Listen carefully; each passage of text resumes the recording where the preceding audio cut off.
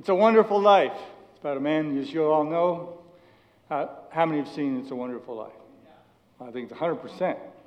Oh, there's 3 or 4 over here. I haven't seen it. You got to go home today and watch it, all right? It's about, of course, George Bailey, who lives in Bedford Falls, and with a struggling savings and loan, Bailey Savings and Loan, and one of his employees loses a deposit, and they had such small margins that they were going to go bankrupt. And he finds himself, you find him on a bridge contemplating suicide, and an angel named Clarence gets sent down to show George what the town would have been like, how much anarchy and immorality and debauchery and gross sin would have been in the town if it had not been for George. He shows him that his life really does matter. And that's what heaven does for us. But we're like George Bailey too.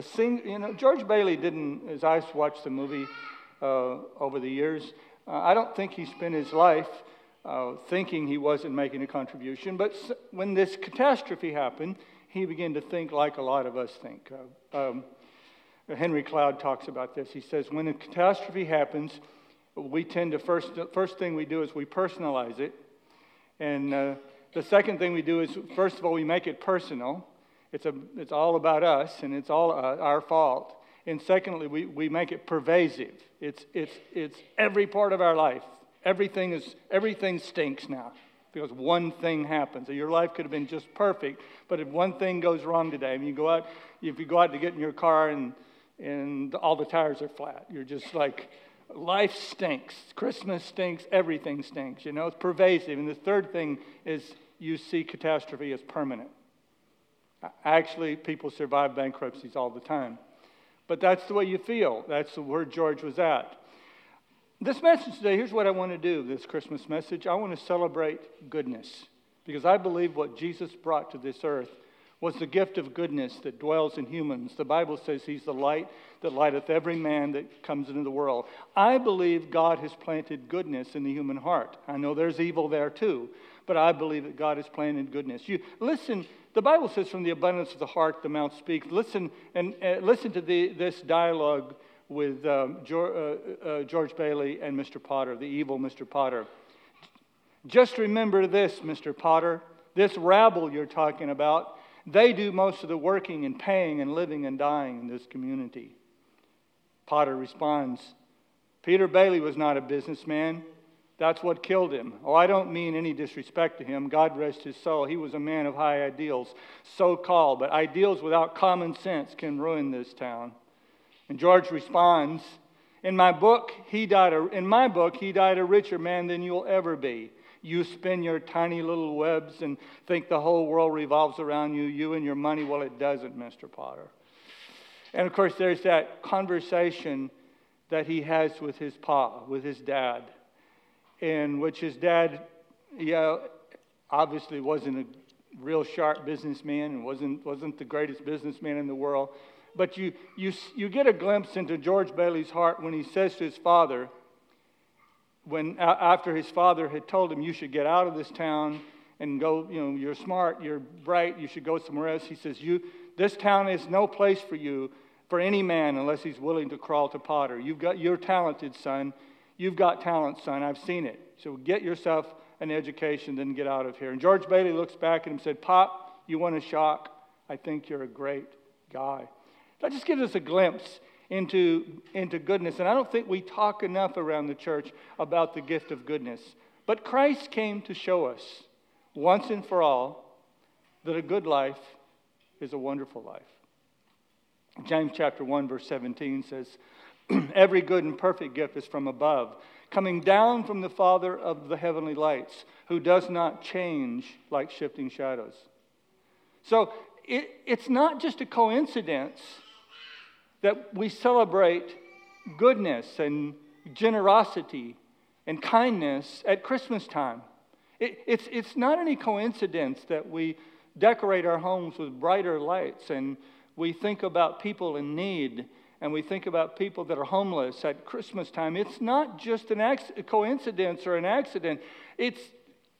I know a lot of people think that goodness is something we would have thought of without God. We would have thought about being good. We didn't need God. We didn't need Jesus. But I beg to differ with that today. We see all the Christmas stories, Charles Dickens' Christmas Carol. It correctly vilifies the miserly and mean-spirited Scrooge. And thus Santa Claus is a redemption story, really, of how a borderline neglectful dad becomes this beloved person and a beloved figure in the lives of the world's children.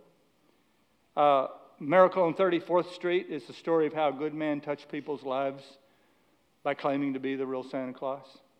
You know, we had a Santa Claus used to come to our church here, and he looked exactly like Santa Claus. He actually owned the elephant at Southwick Animal Farm, and he would come here occasionally, and he would go to Florida in the winter and be Santa Claus in the malls down there. And one day I said something to him. I said, "So you go and play Santa Claus?" And he looked at me and very serious. He said, "I don't play Santa Claus. I am Santa Claus." Okay. The Grinch Who Stole Christmas. We talked about last week's the story about the power of rejoicing over the power of revenge. That's a Christmas story. Joy Noel is a great Christmas movie that's also a true story about during World War I, the Pope had asked that they declare a truce on Christmas Day, and the Germans and the Allies refused to do it, but the soldiers took it upon themselves in one particular battlefield to declare a truce. And they came out of their foxholes, and they shared candy and cigarettes and sang Christmas carols together and had their own ceasefire on Christmas Day. Most of the songs we sing are wishing other people well, are inviting people to celebrate. Christmas stories invariably identify goodness, kindness, and generosity flowing from one human to another. See, where did that come from? That did not come from the human heart alone. That did not come from people. And I think part of the reason we don't celebrate the goodness in one another, in Christianity even, in modern Christianity, we have an extreme emphasis on God overlooking our sin and removing our shame. That's a huge emphasis. For the last 20 or 30 years, especially in Christianity, we've had a major, major emphasis on God saving the worst of us. God saving Mr. Potter. And God saving the worst people. I know if you read a little piece that I wrote this week called Weekly Wisdom, if you read, I talked about that. I talked about as a kid feeling like I was a second-class Christian, because if they brought anybody to come up on the stage and tell about receiving Christ, it was never a good person. It was a person who had been a hitman for the mafia, or a drug dealer, or a prostitute, or it was somebody who had done some horrible things, like you didn't even need God if you weren't horrible. if you weren't an embezzler or a murderer or something like that. You know, I know I've told you the story here a couple times about a chance meeting I had with a hitman that lived in our community. I don't know if he's still around here, but a couple of meetings. It's a long story. I won't get into it. But I had a motorhome for sale, and I was sitting with him, and he brought his cousin to look at the motorhome, and we were sitting there, and she turns to him, and if I called his name, some of you would actually know it because he was in the news. And she said, he really needs to go to your church. But he didn't agree. He had gone and done 10 Hail Marys, I think, for all the people he had murdered, and he was all set. But that's the way we think. Oh, like she didn't think she needed to come to my church, but her hitman cousin needed to come to our church. He needed God, right? And I think because of that, we've forgotten that God is the person who inspires goodness. And not only that, here's something that as I studied this movie, God is attracted to goodness. You know, sometimes we see that opening scene where they're talking about sending someone down to help, and we go, oh, that's not Christianity, because God loves awful people, which he does, by the way. I mean, if you're one of the awful people here today, I want you to know you're good. I love you. We got any terrible, awful, just scum of the earth out there today? Would you raise your hand, please?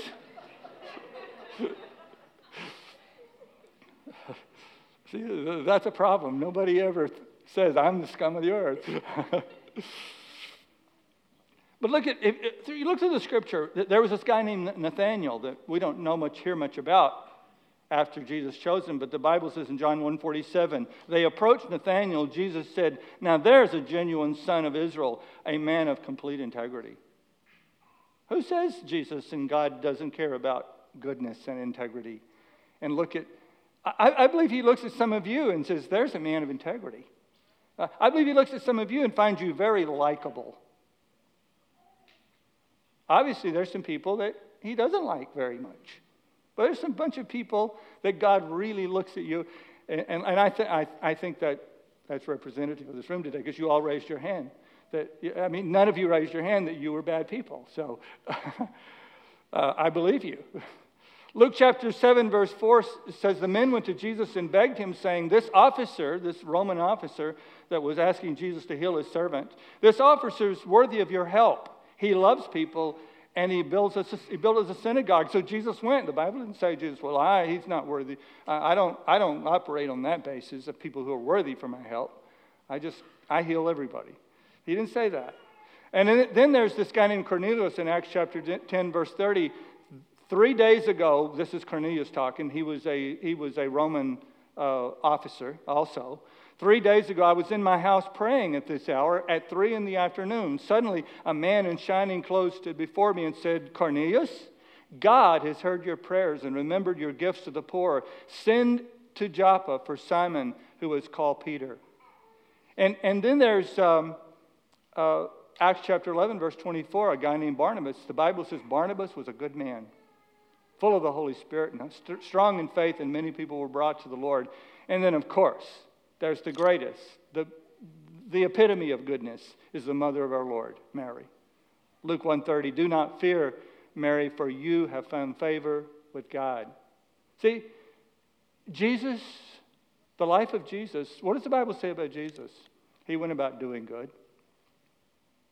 See, sometimes we think Jesus just went around saying, believe in me or die. Do you have that image of Jesus? Believe in me or die. No, the Bible says Jesus went about doing good and healing all who were oppressed of the devil. Jesus went about doing things like caring for the poor, caring for people who have stressful and burdened lives, and caring for people who are sad and broken and in defeat. And that, I believe that good feeling, even if you're not a Christ follower yet, which I hope to persuade you to become one before this service is over. But even if you're not a Christ follower yet, I believe that good feeling you get when you help someone is the spark of the divine that's in you. Amen. I believe that with all my heart, and I believe that given time I could maybe prove it. So Christ came, and his life, like George's life, was instructive. That it's not about ending up with all the money. It's not about ending up with all the property. It's not ending up with the most successful career, though those things have their place, and those things are fine and wonderful. There's nothing wrong with working for earthly success and material success. But it's not the best. It's not the thing. What gives you a wonderful life is goodness, a life of goodness, a life of virtue. So secondly, today I would say that Christ came to prove that choosing virtue over all else defines a wonderful life. But I just want to play a clip of that scene where there's a run on the bank. And you can see George in the back of the taxi with Mary Hatch. And they've just gotten married. And he has all these dreams of seeing the world and going off on their honeymoon. And you see him making a choice. You see him making a choice to place a virtue above his own needs and his own self. And that's what defines a wonderful life. Let's watch it. Don't look now, but there's something funny going on over there at the bank, George. I've never really seen one, but that's got all the earmarks of being a run.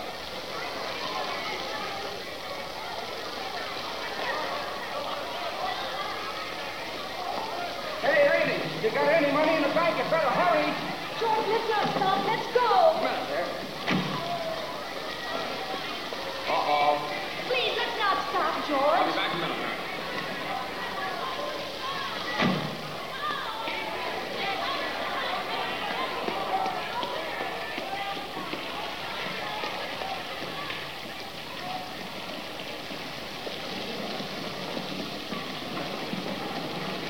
Well, hello, everybody. Miss Thompson, how are you?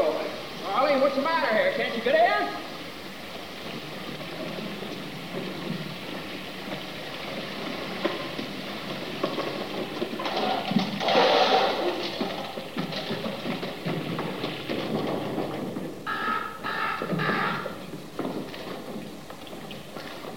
What is this, Uncle Billy? A holiday?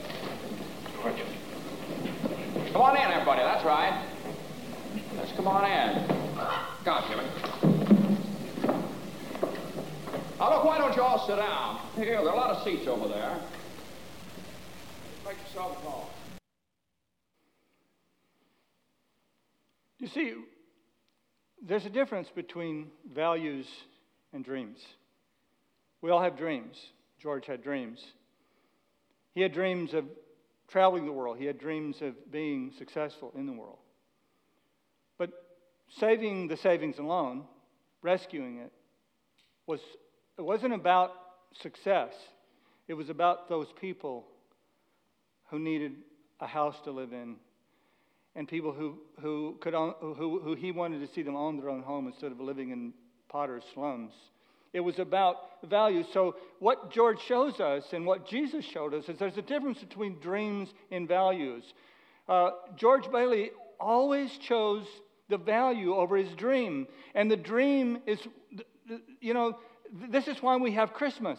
It's about values, not dreams. That also defined the earthly life of Jesus. Jesus has a dream. Jesus has a dream of a kingdom that he would rule over and that you would be a part of that kingdom. He had a dream of having earth that was at peace with him on the throne of that earth, because he knew that was his dream. But he knew that if he short-circuited, if he denied his values and went for his dream, he would not be saving you. You were more important. You were more important than his dream, because dreams sometimes tend to crush people. We tend to crush people on our way to our dreams. We tend to ignore people on the way to our dreams. And I've done some of that in my life. When I was racing to be what maybe I thought was successful. I would forget about the people that mattered and the people that got me there. And that's the opposite of what we see Christ doing when he came to earth. See, dreams are about an imagined ideal result. Values are about clear obligations. Do you know the difference between your dreams and your obligations? Dreams are always about the future hope. Values are about the present impact. I can make that decision with my business. I can go along with that hostile takeover, but what about the people that are going to lose their jobs? See, that's the value. And if anything needs to be corrected right now in our country, it's we need to lay aside some of our dreams to have our values. Great lives and great churches and great families are built on values, not just dreams. Dreams aren't wrong unless they clash with values. Listen, I want you to hear the values of God right now. I'm going to read 2 passages of Scripture to you, and I want you to hear the values of Jesus. That his values, he was willing to have us see him as a failure in order to affirm our value. But when the fullness of time had come, Galatians 4:4 says, God sent forth the Son, born of woman, born under the law, to redeem those under the law, so that we might receive adoption as sons. Titus chapter 3, verse 4, when the goodness and loving kindness of God, our Savior, appeared, he saved us, not because of works we've done by us in righteousness, but according to his own mercy, by the washing of regeneration and the renewal of the Holy Spirit, whom he poured out on us richly through Jesus Christ our Savior, so that being justified by his grace, we might become heirs according to the hope of eternal life. Now, in order for that value to be affirmed, he had to leave heaven. He had to come to earth. He had to ultimately die on a cross. He had to look like a failure in front of the whole world in order for what was valuable to be redeemed. C.S. Lewis said, the human mind has no more power of inventing a new value than of imagining a new primary color. Indeed, of creating a new sun and a new sky for it to move in. C.S. Lewis was saying what I'm saying today, that values come from God. You can't invent values.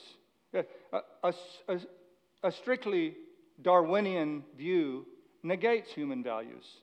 It affirms the survival of the fittest. In fact, if you go with a secular, naturalistic view, you would conclude that eliminating the weak and the needy would be your obligation, because it would be the only way that the world would become what it needs to be. The only way the world would become what it needs to be is if you eliminate those who are hurting. If you eliminate those who are the least, if you eliminate those who are lost, if you eliminate those people with problems, if you eliminate those people who can't pay their mortgage or can't achieve and arrive at the greatest test of fitness or the test of finances or the test of talent, you would be doing the world a favor by weeding those people out. I do not believe that we can be good without God. That doesn't mean that every person who's good has to be a Christian. That doesn't mean that every person who's good has to know that. They don't know that. They don't know that what's in them. Paul sat with a group of pagans in a place called Mars Hill at the Areopagus. And I know the story. Some of you know the story. Many of you would not know the story. I understand. That's okay. But it's in Acts chapter 17. And he was talking to people who were not Christians. And he said, in him we live and move and have our being. He said, that's what your poets say. And he was affirming that every person on this planet, whether they like it or not, they're living and moving and having their being in God. And that's pretty cool, I think. Every one of us craves people with values, not people with dreams. Just dreams can make you pretty useless. But values, oh man, I wish I had more time to talk about this. Because values is what makes you useful. Values is what makes you matter to you. The people in this present time. Clark Gable is a song by the Postal Service that says, I want so badly to believe there is truth, that love is real. I want life in every word to the extent that it's absurd. That's the human heart. We want people like George Bailey. George Bailey's speech at the bank run is loaded with values. He goes, if Potter gets hold of this building and loan, there will never be another decent house built in this town. He wants to keep you living in his slums and paying the kind of rent he decides. Joe, you had one of those Potter houses, didn't you? Well, have you forgotten? Have you forgotten what he charged you for that broken down shack? Here, Ed, remember last year when things weren't going so well and you couldn't make your payments, you didn't lose your house, did you? Did you think Potter would have let you keep it? Can't you understand what's happening here? Don't you see what's happening? Potter isn't selling, Potter is buying. And why? Because we're panicking and he's not. That's why he's picking up some bargains. Now, we can get through this thing all right. We got to stick together, though. We've got to have faith in each other. That's beautiful. Isn't that beautiful? I am thankful for good people. And I meet good people all the time. Everywhere I go. In the stores, in the shops, along the road, in the civic organizations, I meet good people. Can we just pause and celebrate the goodness that's in the human heart, placed there by God. Amen? But Christ came to give us more than just a wonderful life. John 1:4, in him was life, and that life was the light of all mankind. John 10:10, my purpose is to give them a rich and satisfying life. And we know that passage isn't just about material things or successful looking people, because the apostles and the disciples that he said that to, many of them died martyrs' deaths, and many of them lost everything to follow Christ. So we know there's a life that is beyond the material world. What does George's statement in the bar tell us? I'm not a praying man. Remember that when he's in the bar? I'm not a praying man. What does it tell us? It tells us a good man can be separated from God. It tells us what I said in my article this week, that sin is not just about being badly behaved. Sin is about a predicament we're all in. We're separated from God. We're separated from the presence of God. And we don't have that transcendence that we need in our life. So that prayer tells us that a good man can be separated from God, that Jesus came to give us more than moral goodness. In fact, I want to play those two prayers for you right now.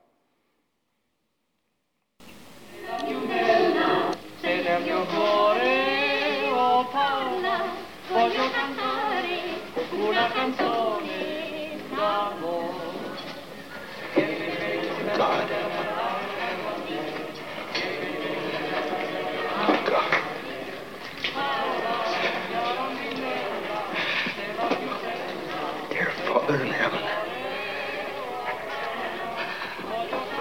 I'm not a praying man, but if you're up there and you can hear me, show me the way. I'm at the end of my rope, right? Show me the way, oh God.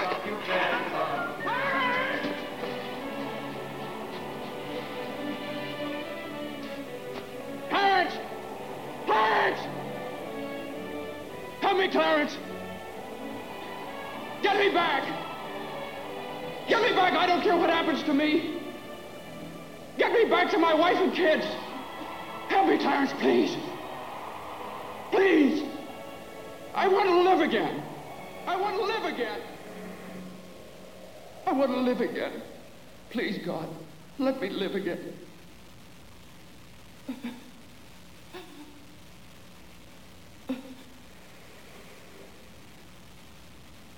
Hey, George! George! You all right? Hey, what's the matter? Now get out of here, Bert, or I'll hit you again. Get out. What the Sam Hill you yelling for, George? George. Bert, do you know me? Know you? You kidding? I've been looking all over town trying to find you. I saw your car piled into that tree down there, and I thought maybe you... Hey, your mouth's bleeding. Are you sure you're all right? What you...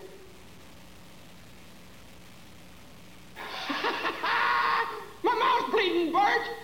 My mouth's bleeding! Zuzu pedals! Zuzu... There they are! Bert! What do you know about that? Merry Christmas! Well, Merry Christmas! Merry! Merry! Yay!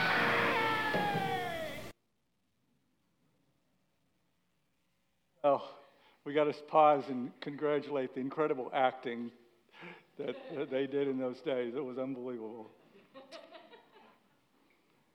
But what did George not have before he had those conversations with God? He didn't have an eternal source of power and joy and purpose.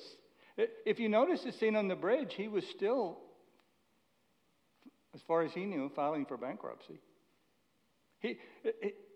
The situation, Bailey Savings alone, had not been solved.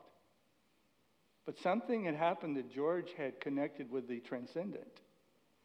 That rich and satisfying of that abundant life can't be about the material world, as I said earlier, because the early apostles didn't end up with luxurious, eternal, material lives.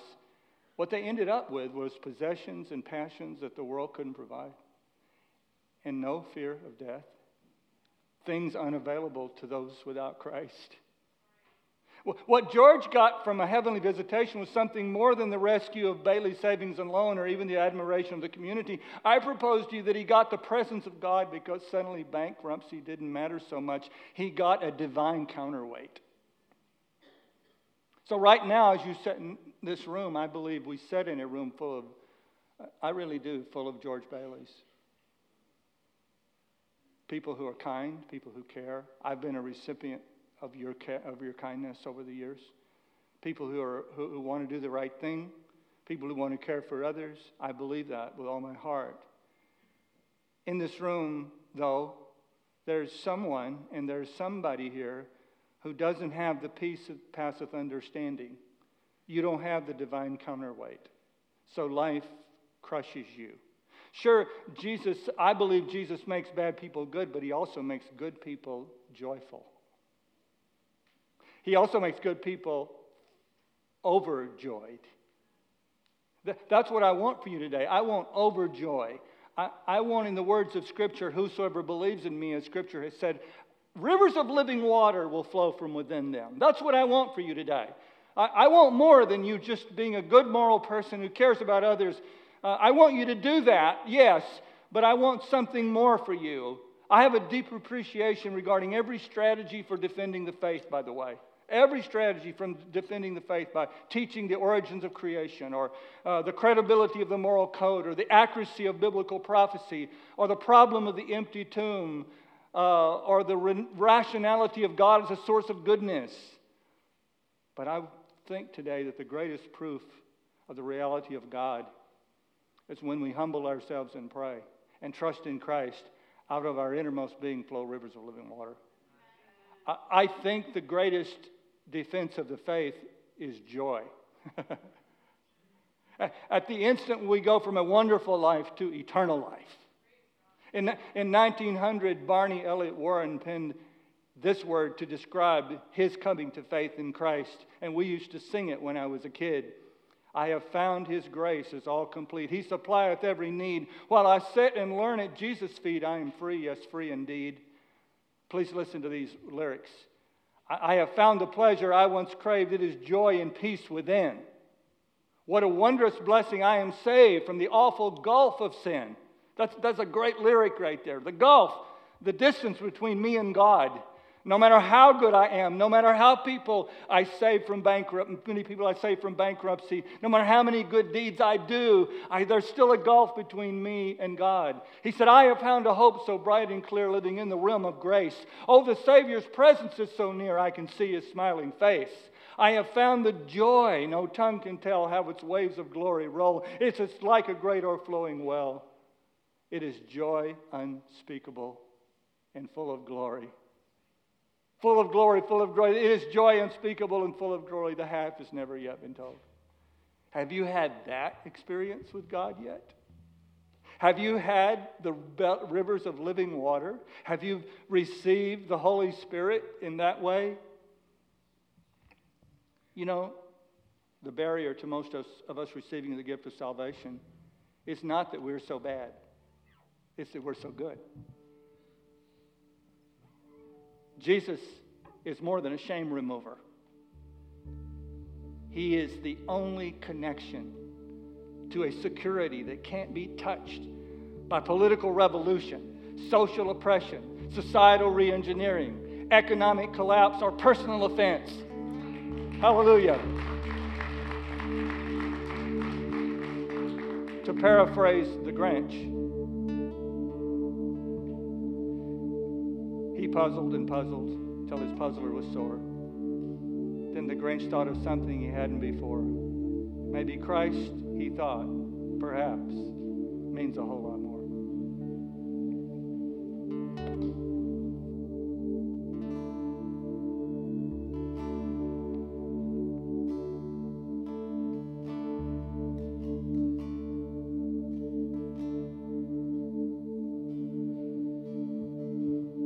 Thank you that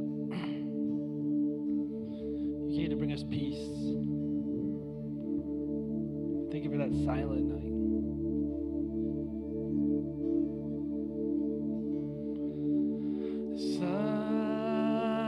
Silent night.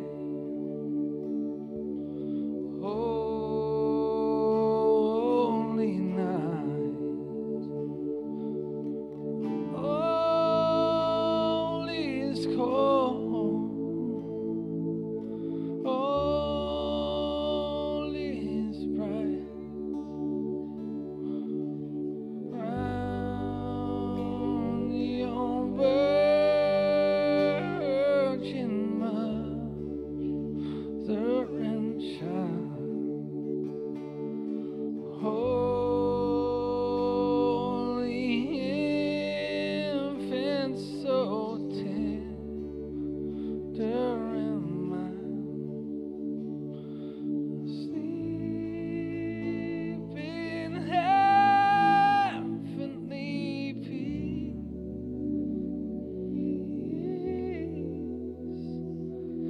Sleep in heavenly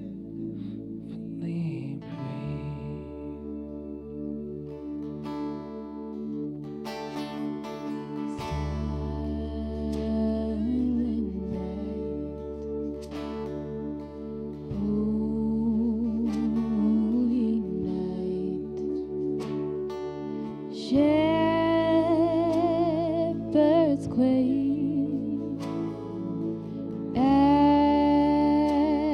the sight, glory stream from heaven afar, heavenly hosts sing Alleluia. Christ the Savior is born.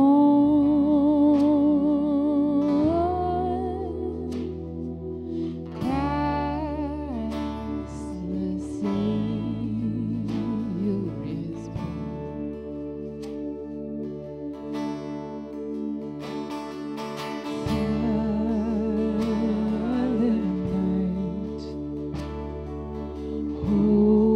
holy night, Son of God, love's pure light,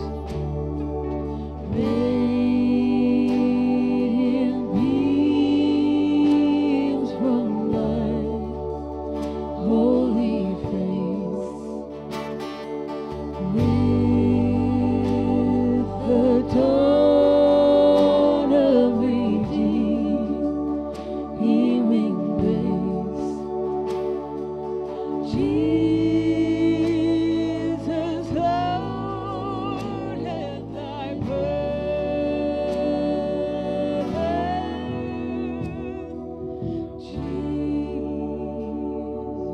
Lord, at thy